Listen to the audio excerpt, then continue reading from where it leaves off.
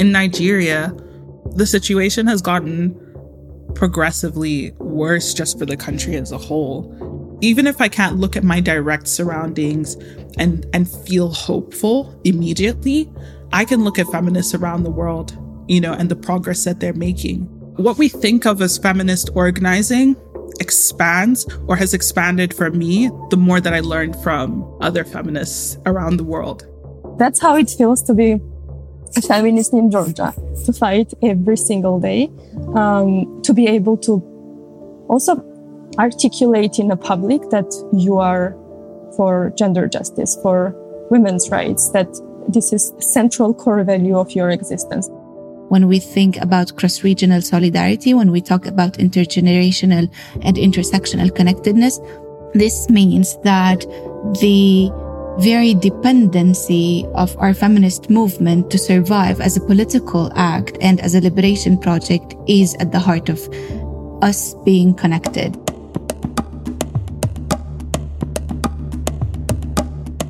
You're listening to That Feminist Fire, a new podcast that unravels over 40 years of feminist movements and reimagines a way forward.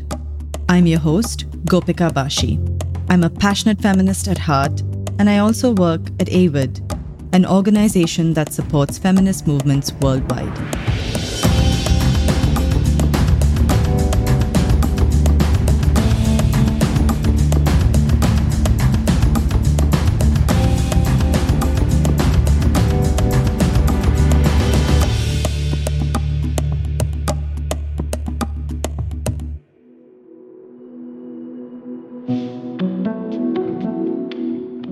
Young feminists around the world have the opportunity to connect, learn, share, and build solidarity among each other.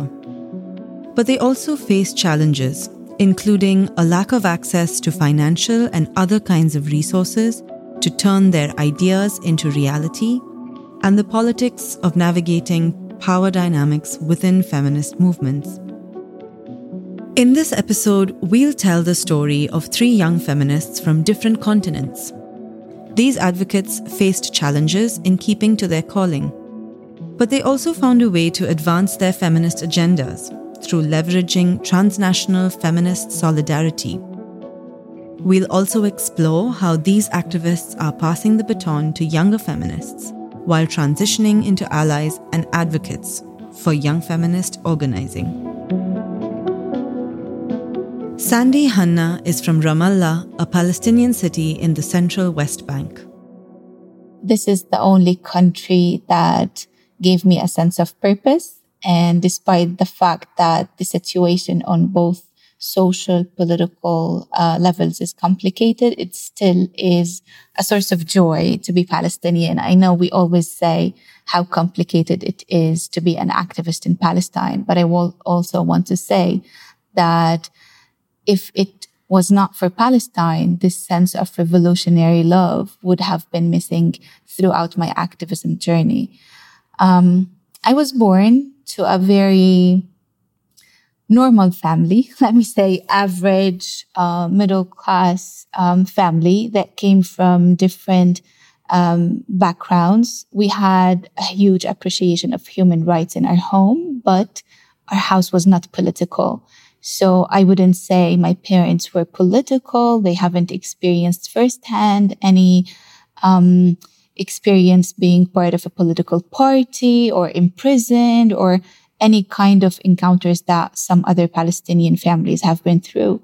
And therefore, I would say that I grew up as an adolescent girl in a very quiet environment, many classes after school, lots of reading and arts. And it was just a normal upbringing in mid of a political chaos that I have absolutely no idea about. I knew back then that there was an occupation. I would say, honestly, I did not see the implications until the Second Intifada took place. The Second Intifada was a Palestinian uprising against the Israeli occupation. I was 14 when the Second Intifada took place. It coincided with the fact that my mother was diagnosed with cancer. It was already too painful for me as a girl to watch the backbone of our family, my mother, being terribly ill and feeling actually hopeless about not being able to do anything. And that source of powerlessness as a girl was already too much to handle and to process.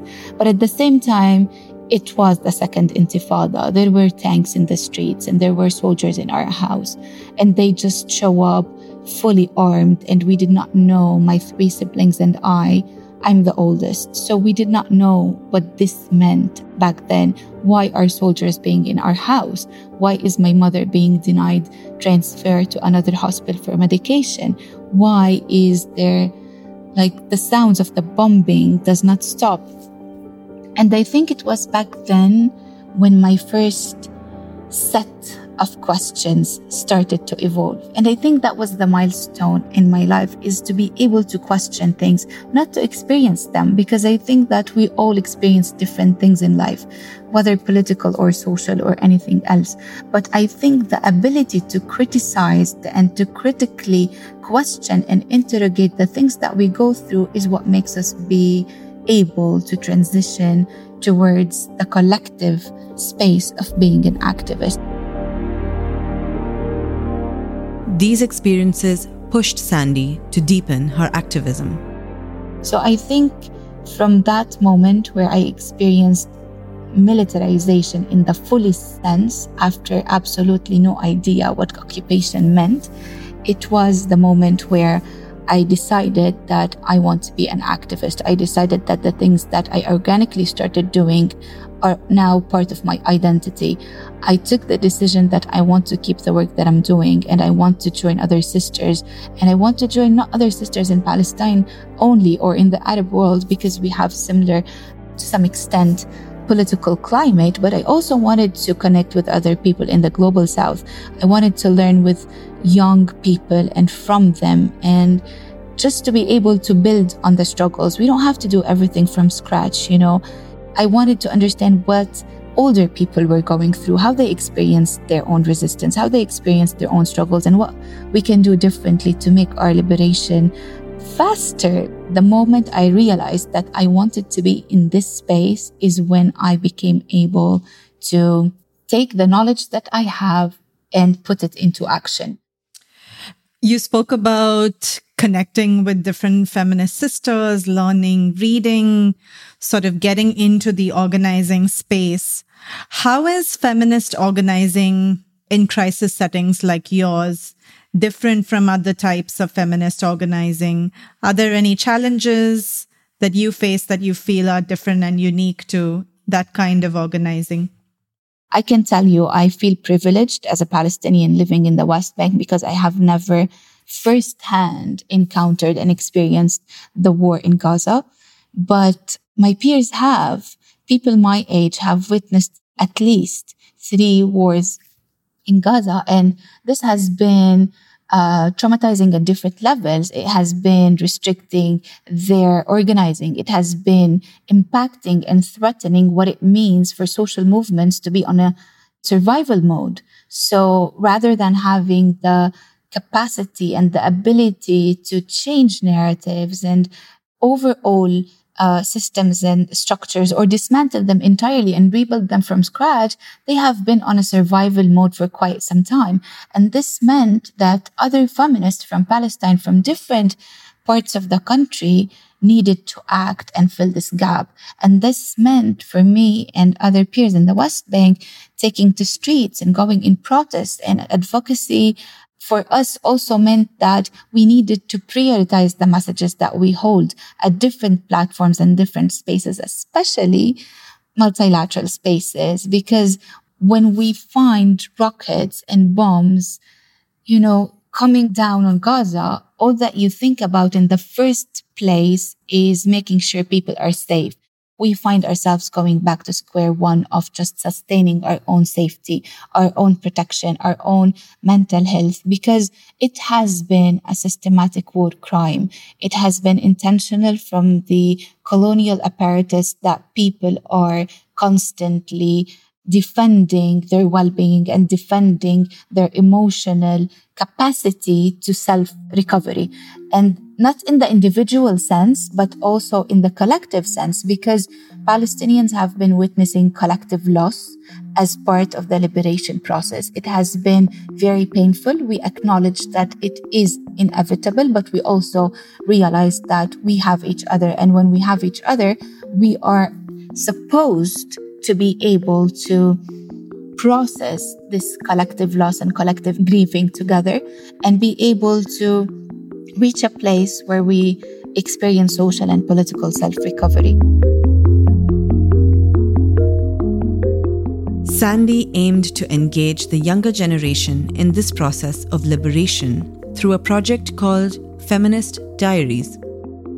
I have been a girl myself, and I have never been taught about the political life, and I had to go through a self-discovery journey, to just figure out what's happening. I had to read, I had to talk to people, I had to stop for a second and filter what's getting into my mind. And, it was a messy journey. And I'm just thinking, this was 20 something years ago. What about now?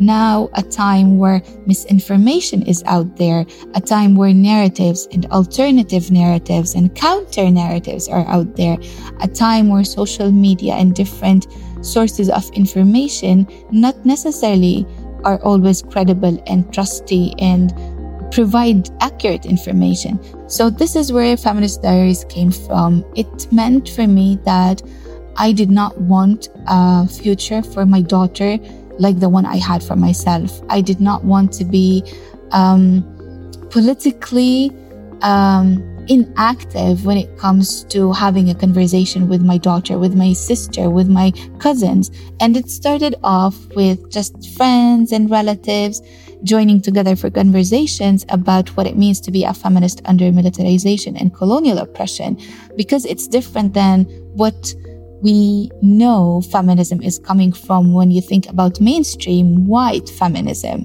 And then with time and with more conversations and with more revolutionary feminists joining the movement, we started questioning what is white feminism and what is decolonial feminism.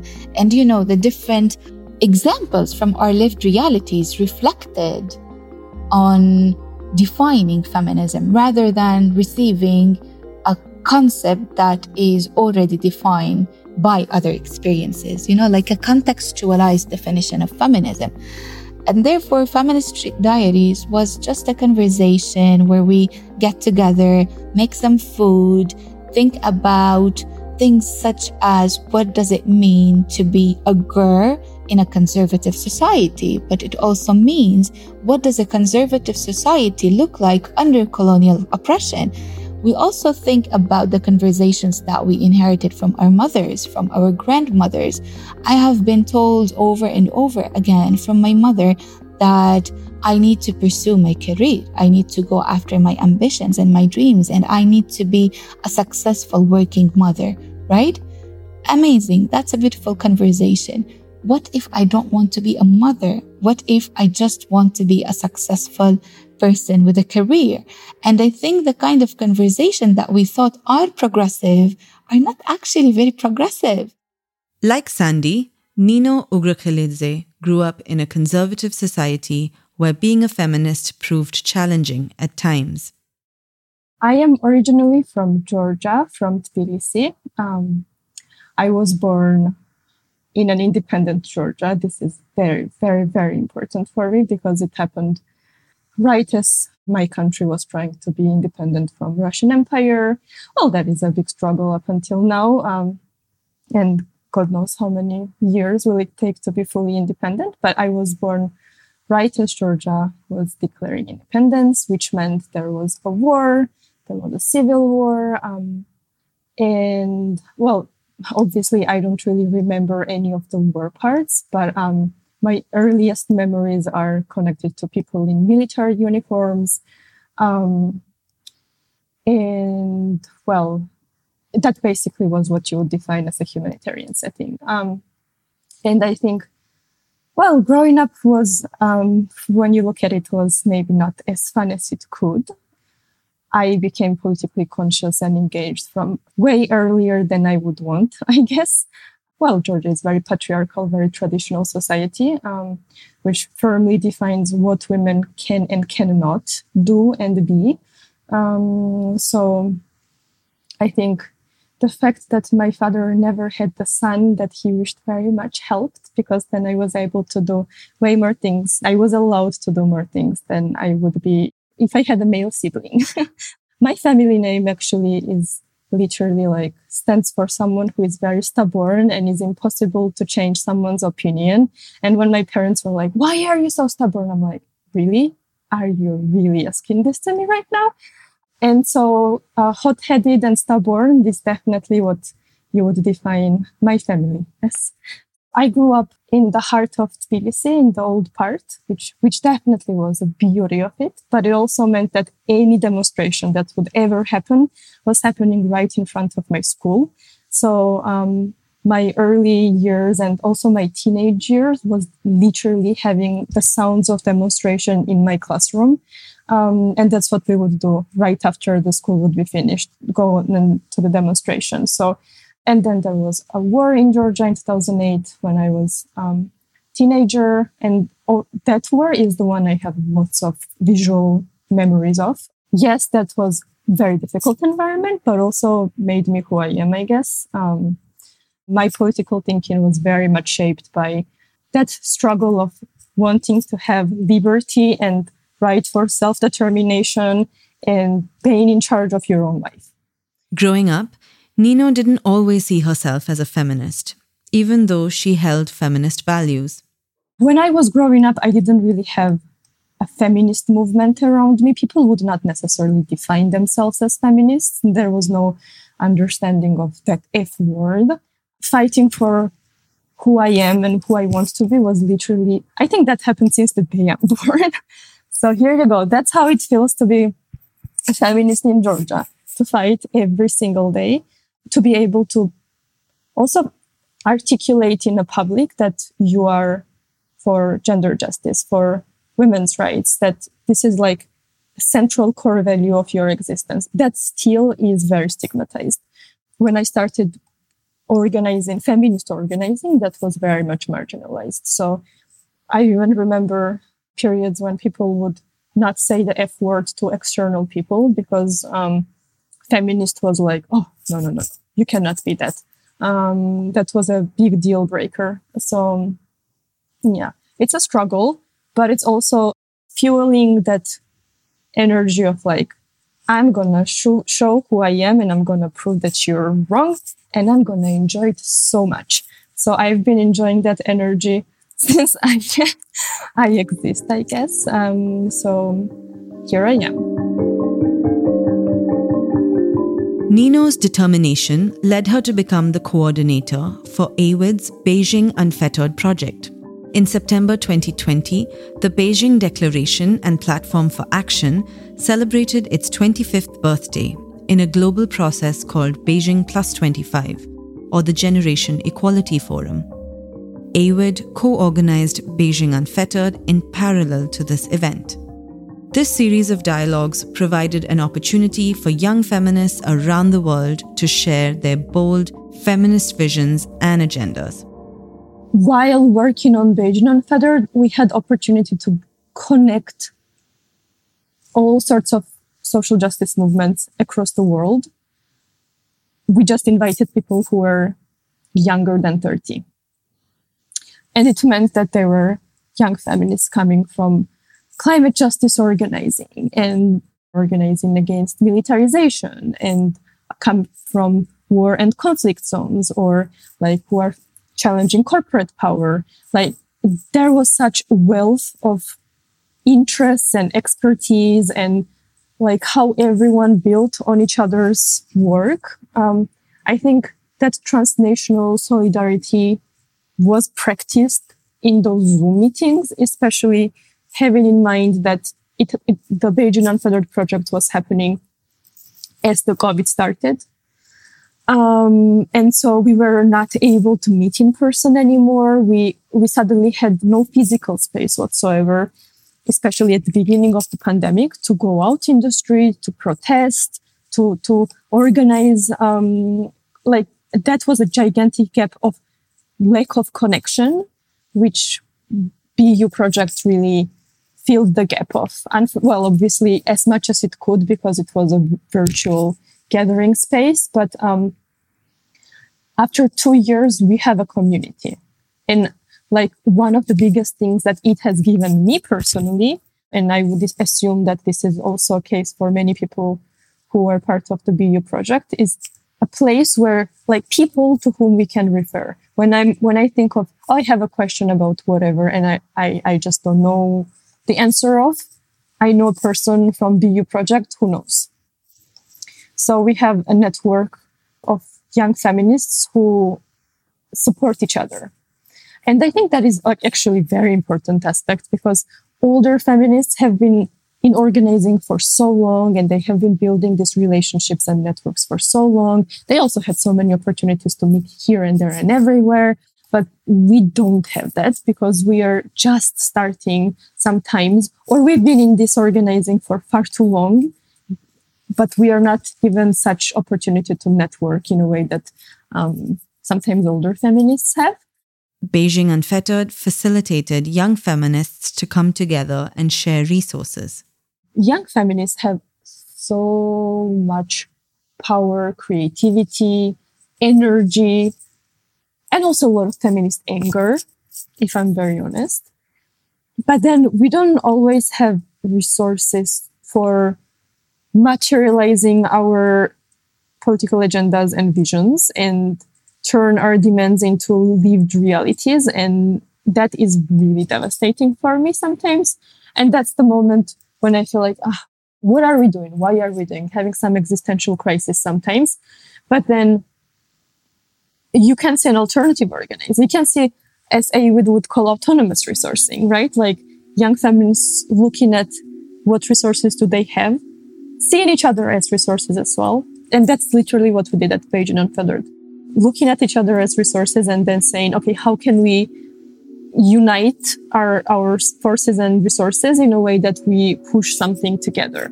So I think that is rebuilding that faith in humanity. And that's literally giving me this energy of, okay, it's more clear in my head now. I see why I should continue what I'm doing. Anwulika Ngozi Okonjo was one of the young feminists that participated in Beijing Unfettered. I fell in love with it after participating. It was the first time that I'd ever been in a space with young feminists from all over the world. I'd been speaking with a lot of African feminists, but like I'd never gotten to hear about like everything else that was happening everywhere else. And I like really, really enjoyed our conversations. I enjoyed hearing about, you know, what they were doing in their communities and sort of sharing ideas around like tactics. We had a lot of the same like ideas and even identifying like some of the problems that young feminists were facing, like being under-resourced. I didn't know that that was a problem that was shared like generally. I thought that that was just us. You know, a lot of the young feminists I knew had wanted to do things and then just didn't really have the support or resources or training to do it. But, you know, I think Nina was fantastic because she was like a real mentor for me and was just really generous in connecting me and to resources and then I would do the same for others. As someone who has lived across different continents, Anwulika enjoyed connecting with feminists from all over the world. Born in Lagos, Nigeria, Anwulika has lived in South Africa, the UK, and the US. I was kind of like shuttling back and forth between, you know, Johannesburg, Lagos, and the countryside in England, and then eventually went to university in the US. Even though I've moved a lot and like have been in a lot of different places, I'm very much consider myself to be Nigerian. My family's from a small village called Ogwashuku, or the Ogwashuku Kingdom. And our lineage traces back like several hundred years. And we're actually like part of the royal family, which is not like the British royal family. It's more like servant leadership. And so everyone from Ogwashuku is also Igbo. And essentially what it means to be rulers where we come from, or leaders where we come from, is that you're actually sort of subject to the people around you. And so you serve as part of your community. And so that was kind of like the way that I was brought up, was really with the sense of like, you know, servant leadership. The gates to, like, famously, it was like the gates to my grandfather's house, which is the kingdom or whatever, the palace, are always open. So people would just come in and out, and it doesn't really, you know, belong to anyone. He built it and everything, but it belongs to everyone in the community. Anwulika carried this sense of purpose throughout her life, but she only felt connected to the feminist struggle after she joined the Social Movements Lab at Duke University. Every week, I would be in this small lab on a remote part of the campus, and we would meet with like activists from all over the world. And really, it was just a space of like learning from each other.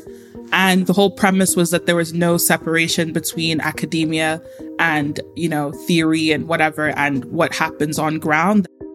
When Anwulika returned to Nigeria during the Christmas holidays that year, she began engaging as an activist. I'd been through something that was really sort of emotionally, you know, harrowing, and was working through it.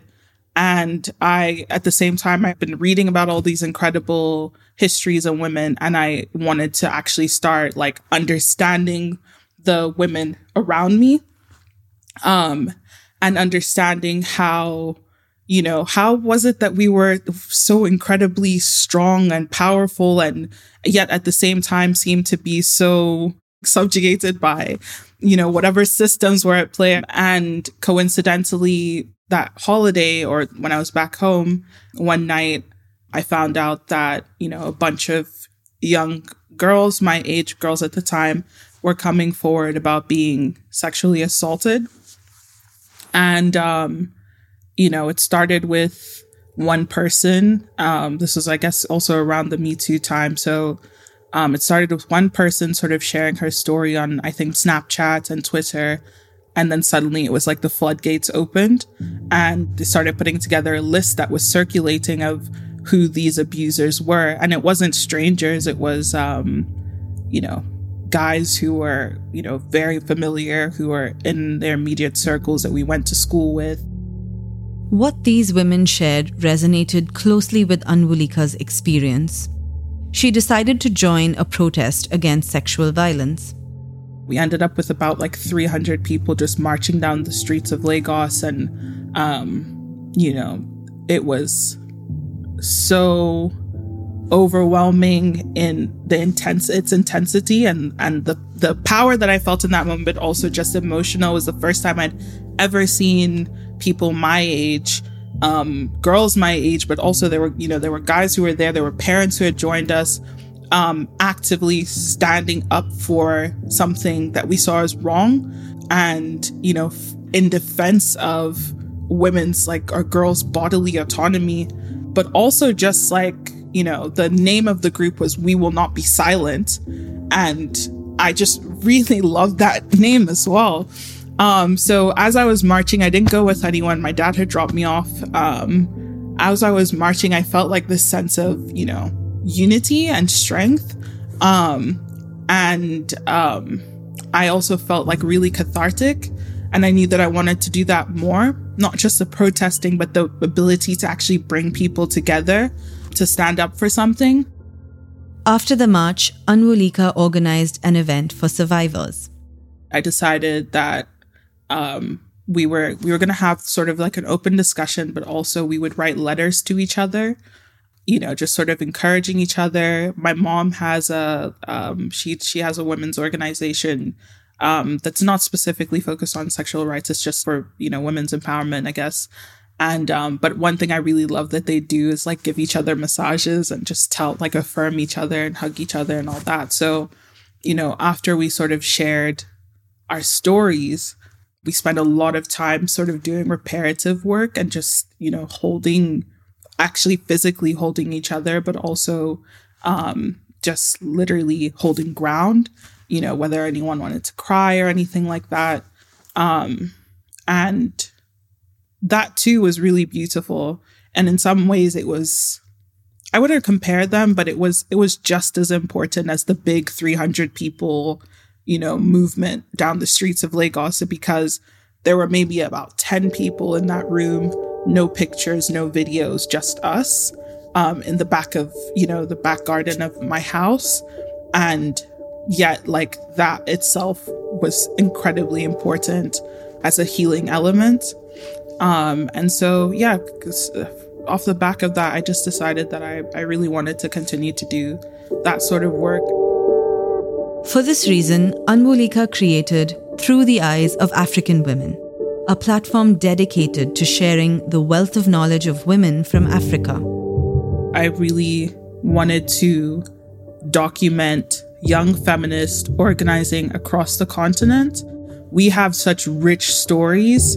The stories that are out there, the narratives that are out there about African women sort of objectify us, or we're never the subjects, or they lack complexity because they're not actually coming from us in terms of talking about like the layers of our relationship to society, our relationship to ourselves. I started creating a website, which I'd never done before. I didn't really have any money. I didn't really have any money or anything. Just decided I was going to do it. I had a microphone and I would plug into my phone, and I went around sort of interviewing people and asking them if they would speak with me, like some of the other girls in Lagos and some who I'd organized with recently.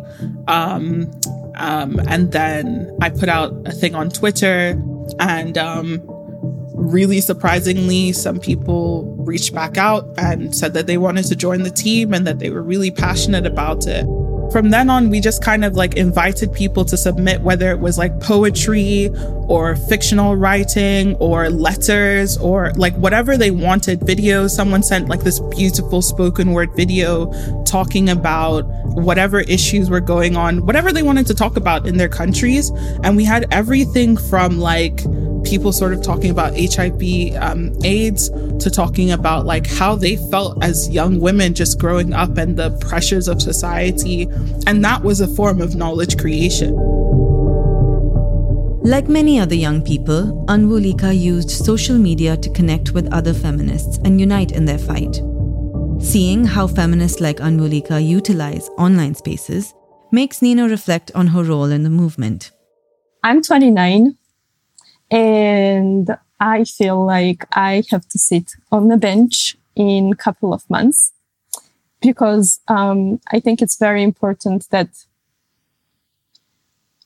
from here on, I continue opening doors, but stop at the door and just be like, if you need me for something, you know where to find me. And I'm going to be a resource forever. But I'm planning not to define myself as a young feminist anymore, because looking at what 14-year-olds are doing, or anyone who would define themselves as younger feminists than me, I think the strategies have changed so much, approaches have changed so much. How young feminists are using different tools for organizing has shifted so much that I might slightly feel like I'm a dinosaur, like a little, not that much, but a little bit. For example, TikTok. Seriously. I downloaded the app and I was like, I have a panic attack by now. But young feminists are using this application in such a powerful way. So I think it's very important for me personally and politically for me to acknowledge that I will be a young feminist until January 27. And from that day on, I'm a strong ally, but not a self-defined young feminist anymore. In her new role as a mentor, Nina wishes to give young feminists the support that she didn't receive early in her career. I wish there was more spirit of collaboration as opposed to competition, because my personal reflection, thinking of my younger years, is that I would sometimes feel that there are some people who think I want to take their place, while that definitely is not my intention. And so sometimes I had the feeling that young feminists were seen as a threat in taking leadership for something away from some people and so on. But that it has to happen in a way like that energy shift and the shift in leadership and shift in that blood and political visions. It's just inevitable. Once I cross that point of 30, I'm going to push people who pull young feminists back and be like, yo, no, stop that. Let people be, because if they are able to do whatever they feel is right, this world will be so much better place. So I'm going to call out lots of older feminists, because I'm going to be like, I'm one of you now and let's talk. But I really want to be, and I will be connected to young feminist organizing forever. And one question that I still have as a young feminist is, haven't you been young? Weren't you young? What were you dreaming about? What were you doing in your life, especially in political organizing? How did it feel when you were not trusted? Do you want to change that?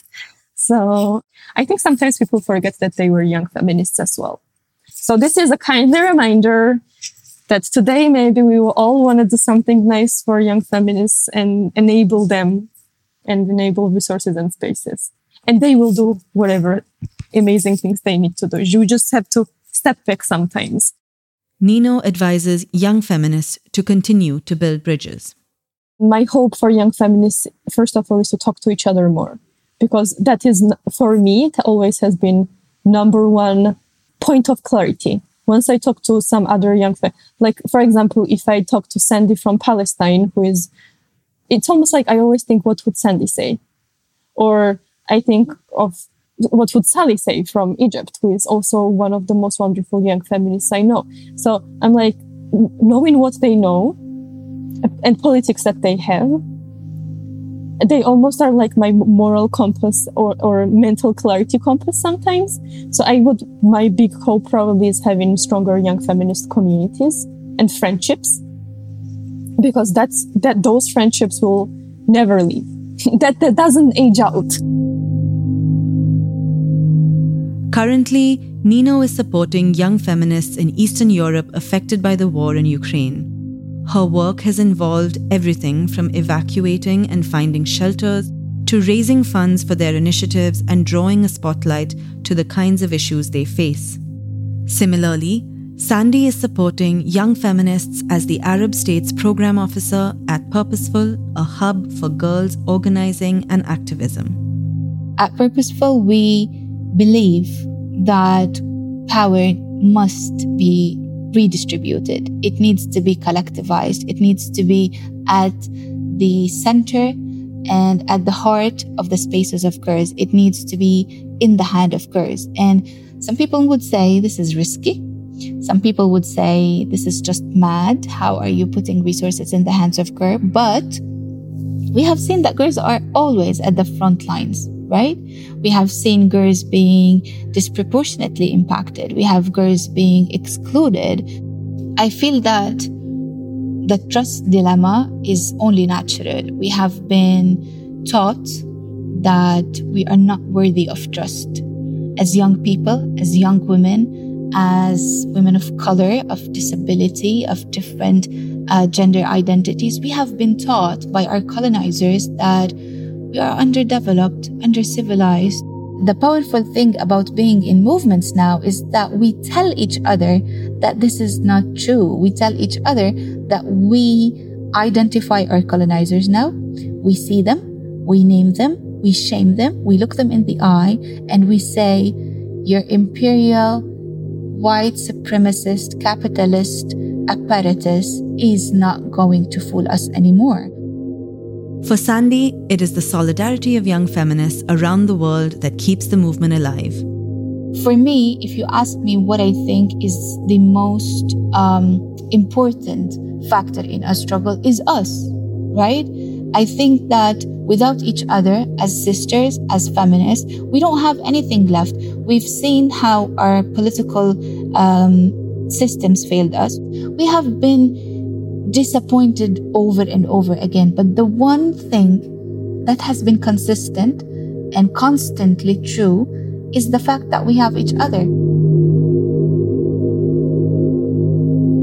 We don't lose hope. The process of collective liberation for all young people and girls and women across the globe is a continuous process of accumulating labor and resistance and dismantling the different structures and system. And it's a long process. It's a tiring process.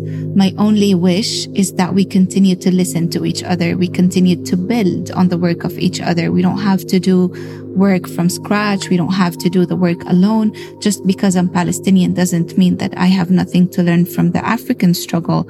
Just because I'm a young person or youngish person doesn't mean that I don't have to build bridges with GER activists and older feminists. It's just that connection that is supposed to be organic and authentic beyond tokenistic slogans. When we think about cross-regional solidarity, when we talk about intergenerational and intersectional connectedness, this means that the very dependency of our feminist movement to survive as a political act and as a liberation project is at the heart of us being connected. It means that we are genuinely self-grounded in sisterhood.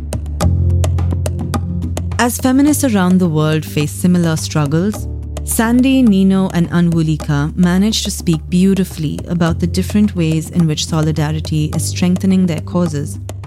As someone who learned so much myself within young feminist spaces, it's really powerful and humbling to hear their reflections on how they find strength through sharing and supporting one another. If you enjoyed this episode, please don't forget to subscribe to That Feminist Fire. Please also rate and leave us a review wherever you get your podcasts.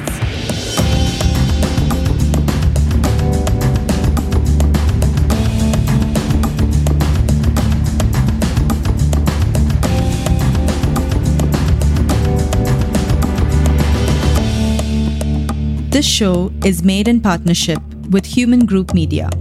Our executive producer is Camille Lorente, associate producer Fernanda Uriagas, mixing, editing, and music by Maverick Aquino.